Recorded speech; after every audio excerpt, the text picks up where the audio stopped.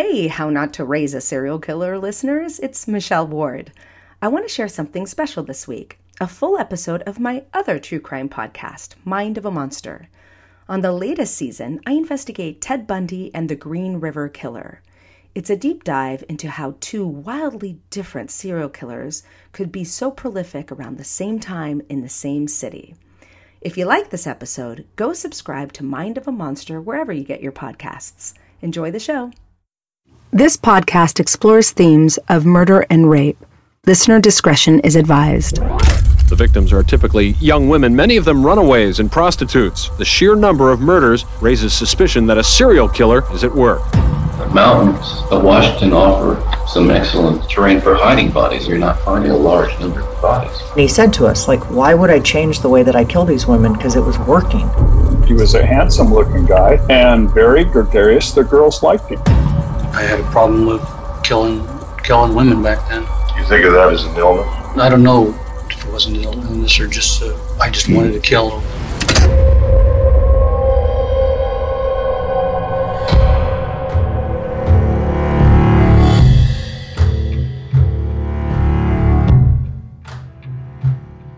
In our last season of the Mind of a Monster podcast, I posed some difficult questions to those closely associated with the Hillside Strangler and Night Stalker murders.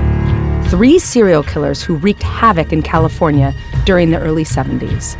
Now, this season, we look north to King County, Washington State.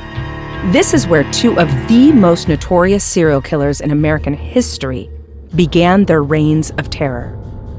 Ted Bundy and Gary Ridgway. Both used deception to prey on young women, using the vast terrain to dump their bodies. And they did it almost 100 times between them, maybe more. How is this possible? As we have seen in our previous seasons, serial killers tend to get caught soon after the number of victims reaches double digits. But not here. Not with these 2. And I want to know why. I'm Dr. Michelle Ward, and this is Mind of a Monster, Season 3, Ted Bundy and the Green River Killer, Episode 1. One serial killer follows another.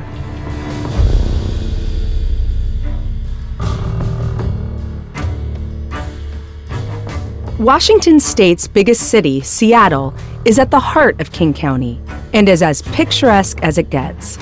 A beautiful bay surrounded by stunning mountains, lakes, and dense forest. It's hard to imagine how such an idyllic location could give rise to not 1, but 2 prolific serial killers. To get a feel for the place, I talked to 27-year Seattle PD veteran and homicide detective, Rolf Norton.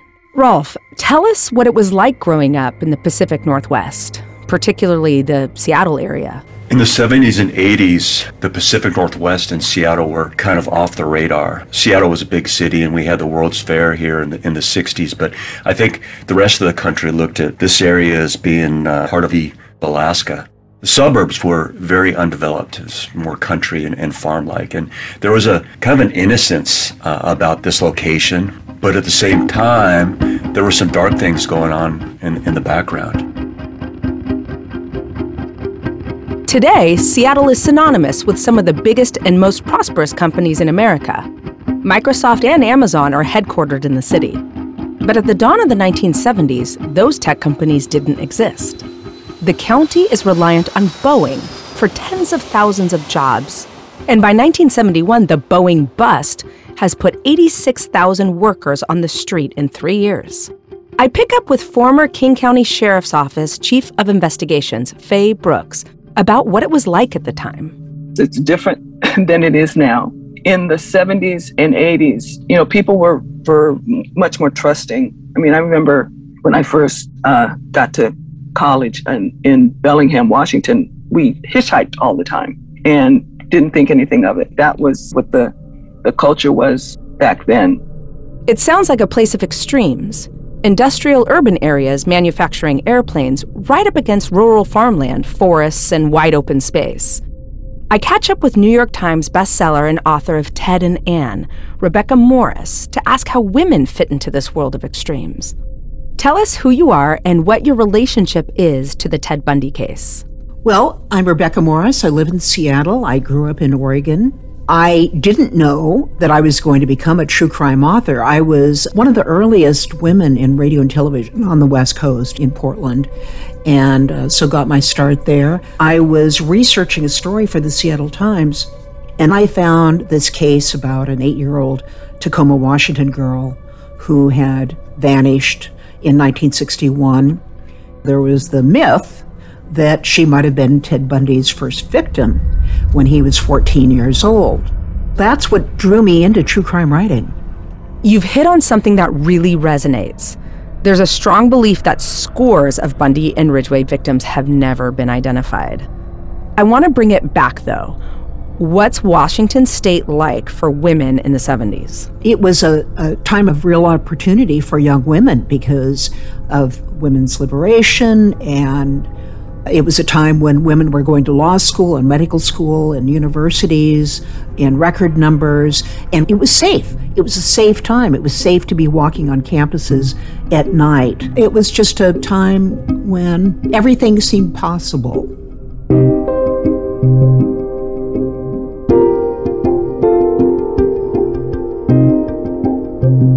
Hearing about the carefree environment and positive changes for women makes Ted Bundy's evil intrusion even more upsetting. To understand the climate of fear that Bundy and Ridgway brought to King County, I have to start at ground zero, the disappearance of co-ed student Linda Ann Healy in February of 1974. Linda lived here in this green house in the University District along with 5 other university students. She was last seen here Thursday evening about 12 o'clock. We have very few leads in the disappearance of Linda Healy. We have not ruled out any case of foul play here. However, the room was very neat. There was no signs of foul play in the room except some blood in the pillow and head area on the sheets of Linda's bed. Linda's disappearance is completely out of character. A dedicated, hard-working psychology major, and she gives the morning ski report for a local radio station. Police interviews and searches go nowhere, and the case goes cold. Over the next few months, 5 more young female students go missing. Donna Manson, Susan Rancourt, Brenda Ball, Kathy Parks, and Georgianne Hawkins all vanish without a trace, walking alone after dark. 6 disappearances in 5 months. This is uncharted territory in the Pacific Northwest. Police and public alike don't know what to do. Not a single body has been found, and people are scared. But it's about to get worse. In July 1974, Bundy takes things to a whole new level. But with the disappearance of the Ott and the Naslin girls on the same day from the same state park came the first indications that a male subject was involved. There were 40,000 people out here on that day, and some of them recall that Janice Ott had been asked by a good-looking young man wearing an arm cast to help her load his sailboat on the car in the parking lot beyond. I remember when law enforcement was looking for somebody named Ted, because when he abducted 2 young women from Lake Sammamish in 1974, he actually said his name to some young women at the park. He said, "I'm Ted." The disappearances happened without a fight or an argument. A handsome man named Ted is King County law enforcement's first big break in the case, and their last. I want to know what made him so brazen. How did he know he would get away with these vile crimes in broad daylight among 40,000 witnesses? Rebecca Morris continues. Ted was attractive and educated, and, he posed, but he could be charismatic. And young women were interested in him. He picked college students, almost all of them were college co-eds. And very rarely did he go into a building. He very much operated near his VW, luring a girl into his car to help him with something. The arm cast at Lake Sammamish and asking girls to help load his boat onto the car. Is that what you mean by luring a girl to help him with something? Yes, crutches and plaster of Paris, because he would wear a fake cast on his arm to, he learned that in psychology class at the University of Washington. If you look vulnerable, people will stop and help you. And he was a psychology major. In his final interviews before being executed, Ted Bundy chillingly talked about using one of these deceptions to appear vulnerable and lure a victim to his car. This clip is from that final interview. I can't remember what day or what night of the week it was. Thursday night, I believe, I don't know. 11 to 12, probably closer to 12 o'clock. I was in the alleyway. I was moving up the alley using a briefcase and some crutches, and a young woman walked down. I saw her round the north end of the block into the alley and stop for a moment and then keep on walking down the alley toward me. And about halfway down the block, I encountered her and asked her to help me carry the briefcase, which she did, and we walked back up the alley. Across the street, turned right on the sidewalk. Midway in the block, there used to be one of those parking lots they used to make out of burned down houses in that area. So it's a parking lot there, dirt, surface, no lights, and my car was parked there.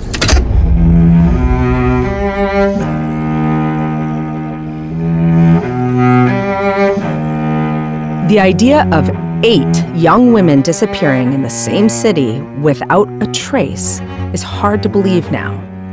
So much of what life was like in the 70s is the same today. We drive cars on the same roads, we watch TV in the evening, we get takeout food, but technology has changed the way we do all of these things. I asked Seattle PD homicide detective Rolf Norton what's the fundamental difference that makes these killing sprees so hard to wrap your head around now. The one technology that I think has changed investigation more than anything else is the proliferation of video cameras and the availability of video, and how it is the fulcrum of nearly every homicide that we investigate now, especially ones that occurred outside in urban areas. You know, you look at Green River Killer, you look at Ted Bundy, they both would have been on video, coming and going and leaving and going, and we would have had video, within hours of responding to a crime scene. And that's what we see today. You are going to be seen. If the incident's not captured, you are going to be seen, either coming or going. Oh, that's such an excellent point. And we also have videos on all of our front doors now with the doorbell apps. Everything seems to be recorded. Yeah, I think about this specifically with Bundy. Just a few weeks ago, we had a burglar in the University District neighborhood that was trying to break into several houses on the same night, probably somebody in crisis. But within 1 hour of the police response, we had all these door videos. But back in the 70s and 80s, this technology wasn't available like it is now. And Bundy and Ridgway weren't stealing, they were killing. Yeah, for sure. The word is that both you and Seattle police are proceeding on the assumption that there are more bodies out here, that perhaps maybe even all of the girls might be here. Is that a heroic assumption?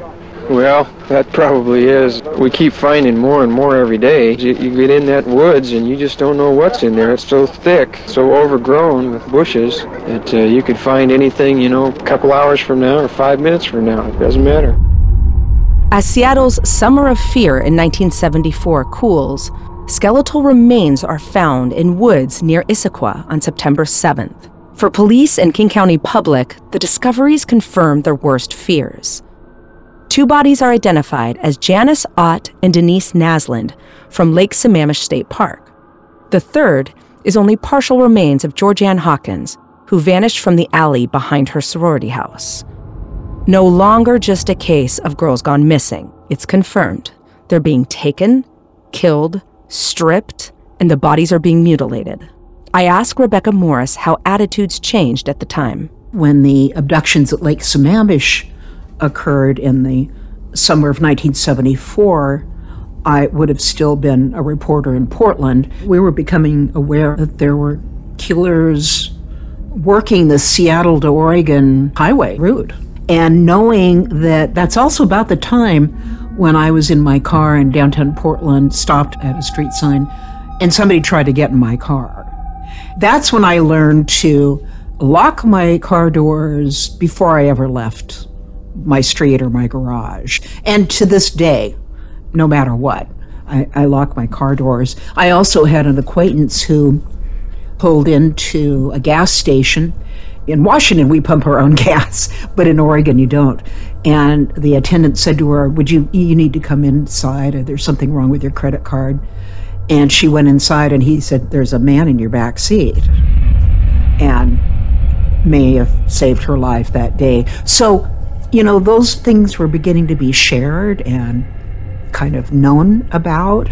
In Seattle, just as suddenly as the abductions started, they stopped again. Unbeknownst to the citizens of King County, Ted Bundy has accepted a place to study at law school in Salt Lake City, Utah. Will a fresh start in a new state quell Ted's urge to kill? Or will a new city with no fear mean a blank canvas to start all over again? To get a picture of Ted's mindset arriving in Utah, I talked to Larry Anderson, who welcomed him into his group of Mormon friends. I met Bundy when I was 23, 24. I was a member of a University of Utah student church ward. And at the time, my roommate were also what you would call at that time stake missionaries. Got it. Okay, so tell me more about how you met him. You're a stake missionary?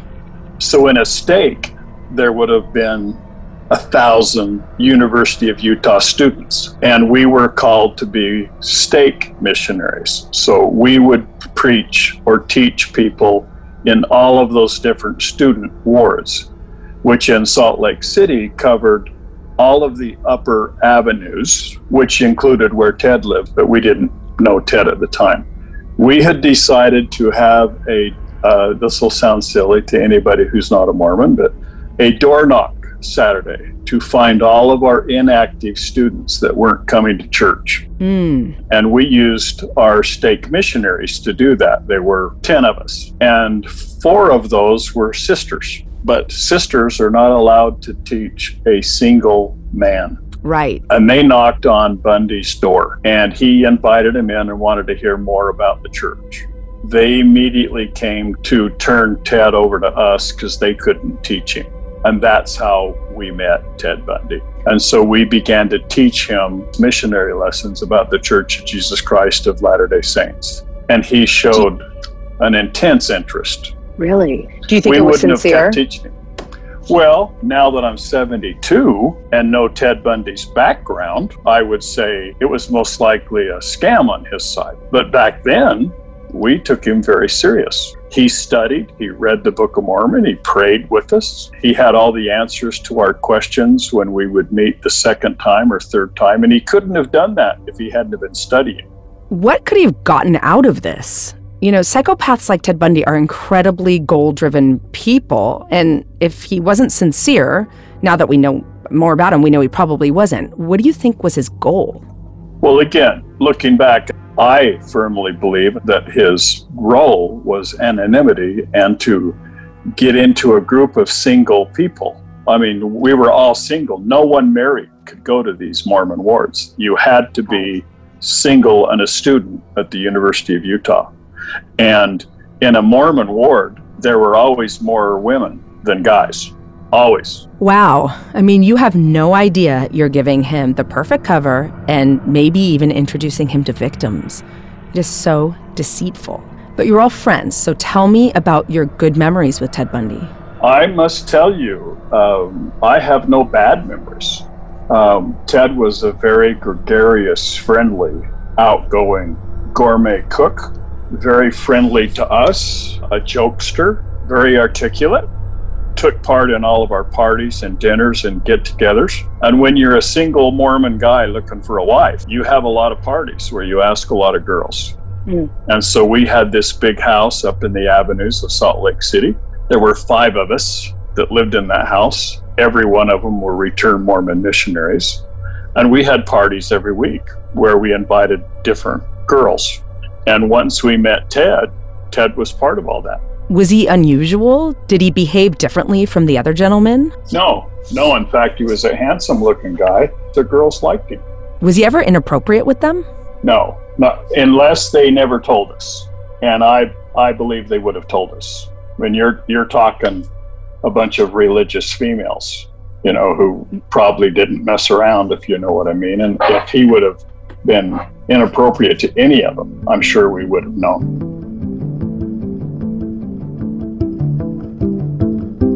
Listening to Larry describe the Ted Bundy he knew in Salt Lake City, the picture he paints is of a flamboyant, believable actor.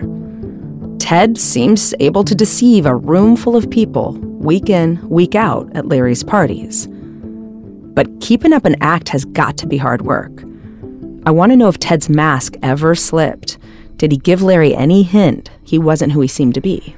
Are there any stories that stood out for you when you were spending all this time with him? Ted and I did a lot together, and we had decided to go snow skiing in Vail, Colorado. And he was supposed to pick me up. I was standing on the curb of our house in 11th Avenue, and he drove up in his Volkswagen and said, "Larry, I just want some time alone. Can I bug off? I'll just go alone." So he uninvited me to go. I didn't go. And of course, history tells us that that's when he killed a couple girls over in Colorado. On March 15th, 1975, Julie Cunningham, a ski instructor in Vail, Colorado, heads down to a local tavern to meet her roommate, who is already out for the night. Julie is never seen again, and along with Karen Campbell and Denise Oliverson, makes up a trio of murders Bundy commits on his road trips into Colorado. Has hindsight left Larry with any other haunting experiences of Ted Bundy? Well, when the newspapers started to publish about the murders up in Washington State, and then there were a couple incidents here in Utah, the Salt Lake Tribune and the Deseret News published a composite picture of what they felt the Ted murderer looked like. And they got that composite picture from the young lady who escaped out of Ted's Volkswagen here in Utah.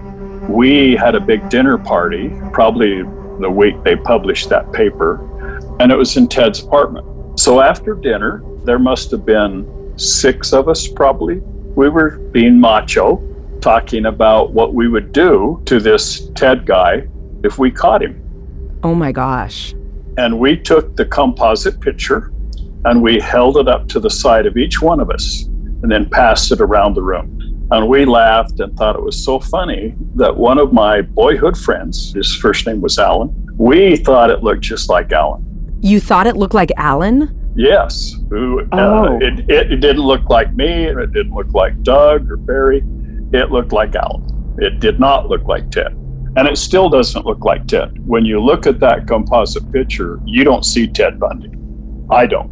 No, you see Alan. That's crazy. Yeah. And so we got laughing about the horrible things we would do to this guy if we caught him. And Bundy said, and this is almost a verbal quote, even after all of these years, "I know how a guy would get away with this." And so a discussion erupted about, okay, Ted, how would a guy do it? And he said, "I served on the Governor's Crime Commission in the state of Washington. And we discovered that if a criminal kidnapped a girl in one city or county, disposed of her clothing in a second or third, murdered her in a different one, and put her body in a fourth one, that none of those county police or city police or state police communicated with each other. So that's how someone could get away with it." Oh my gosh.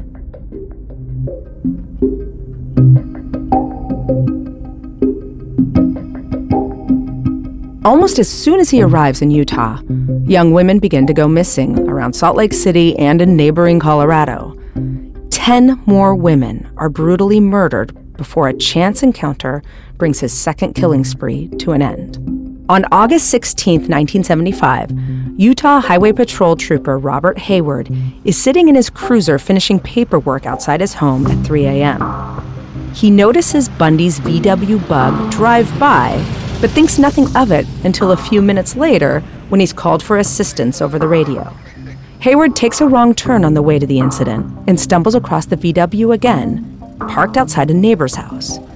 Hayward knows that his neighbors are on vacation, but their teenage daughters are home alone. The VW takes off, and after a brief chase is pulled over for evading police.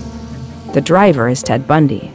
The discovery of handcuffs, a ski mask, a crowbar, and an ice pick in his car arouses enough suspicion to land him in jail as a suspected burglar. When Theodore Bundy was arrested in Salt Lake City in August of 1975, it seemed like a minor story.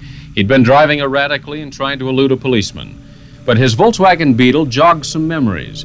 A Volkswagen had been reported at the scene of some mysterious disappearances in Washington State the year before. Bundy lived in Washington until late 1974, building a promising career in politics. At the same time he came to law school in Salt Lake City, young ladies began to disappear in Utah. In all, there were at least a half a dozen cases in Washington and 5 in Utah. All of the victims were young, pretty, dark-haired women. Finally, behind bars, pieces of the puzzle begin falling into place for law enforcement. They start to link him to the killings in Colorado, and, crucially, to an attempted kidnapping in Salt Lake City. His back against the wall, he calls his best friend in Utah for help. So I get a phone call from Ted. I'm at my office, and he says, "Hey, I need you to do me a favor." I said, "Okay." He said, "I'm in the county jail. They've arrested me thinking I'm the Ted murderer." And I started to laugh. I said, "Come on, Bundy." He says, "No, I'm really in the county jail." And I said, "Okay."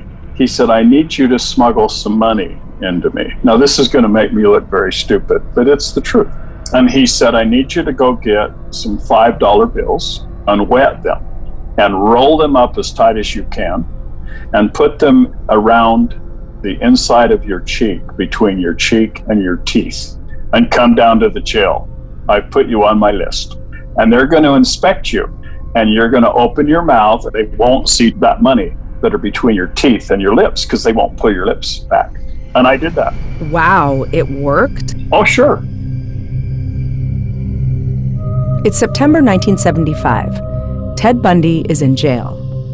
Back in King County, the second of our 2 serial killers is also going through a life-changing event. Gary Ridgway welcomes a son into the world. Age 26, Gary is now on his second marriage after serving in the Navy during the Vietnam War.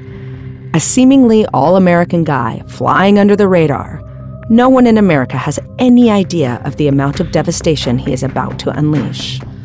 Back to Utah, and Ted Bundy's situation is going from bad to worse.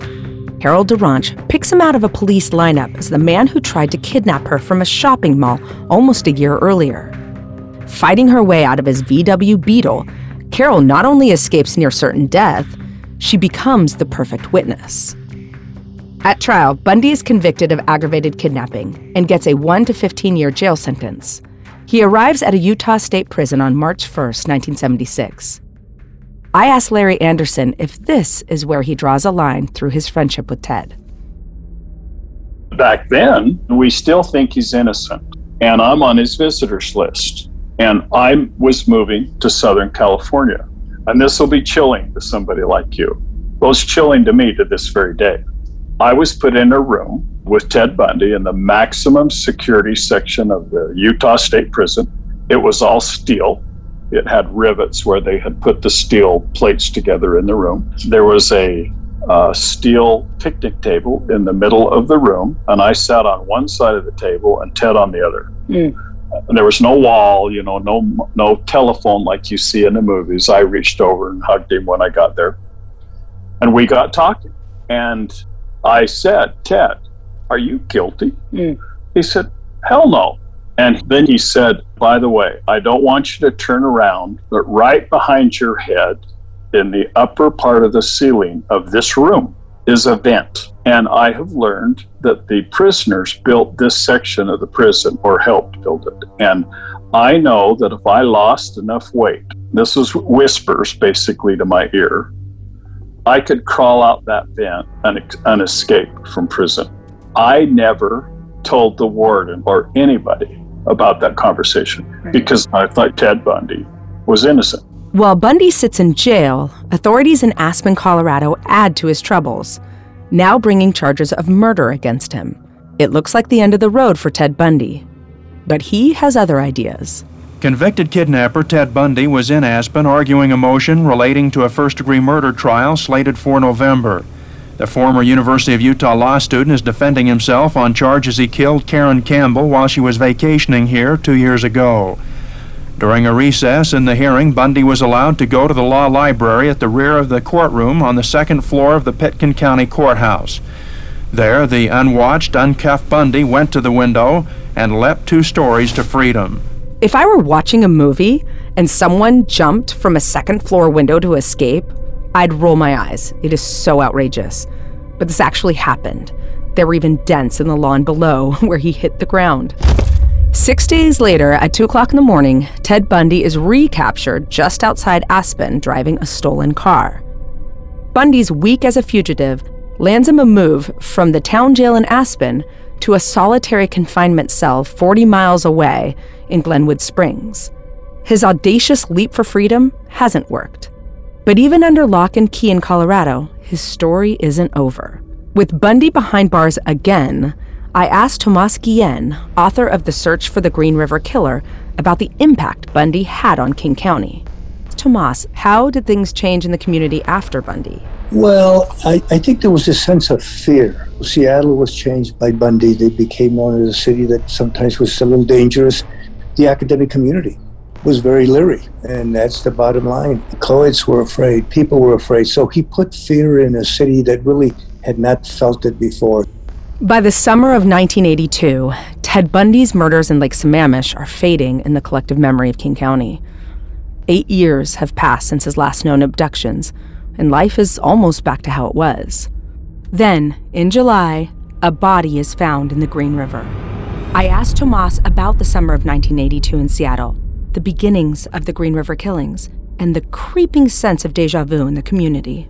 When Green River started, people were wondering what's going on. They found one body, then two bodies, and then suddenly you have three, and that becomes beyond coincidence. Police didn't want to say there was a serial case going on. They found 5 people, and people were starting to talk and say, how do you get 5 bodies in the river? To the credit of the Seattle Times, where I was working, they assigned people to the story. I was on the story. We went and talked to people on the street and came up with the fact that it was a serial case, and we reported it.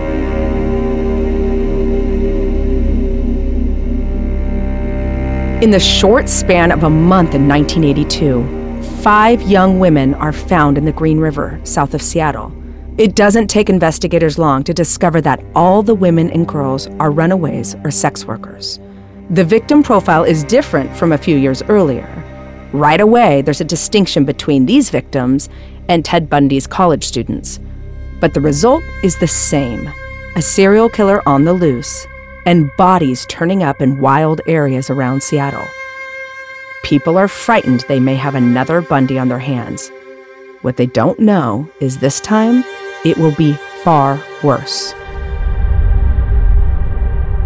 Next time, we'll find out how Ted Bundy's time in captivity led to his final frenzied act. And I'll pursue the case of the Green River Killer as it continues to unfold over almost 2 decades. I'll ask people who were there how another evil killer could not just emerge, but thrive in King County so soon after Bundy. Mind of a Monster, Ted Bundy and the Green River Killer is brought to you by Arrow Media for ID. Your host is Dr. Michelle Ward. You can follow our show wherever you get your podcasts. And we'd love it if you could take a second to leave us a 5-star review on Apple Podcasts. Seeking the truth never gets old. Introducing June's Journey, the free-to-play mobile game that will immerse you in a thrilling murder mystery. Join June Parker as she uncovers hidden objects and clues to solve her sister's death in a beautifully illustrated world set in the Roaring '20s. With new chapters added every week, the excitement never ends. Download June's Journey now on your Android or iOS device, or play on PC through Facebook Games.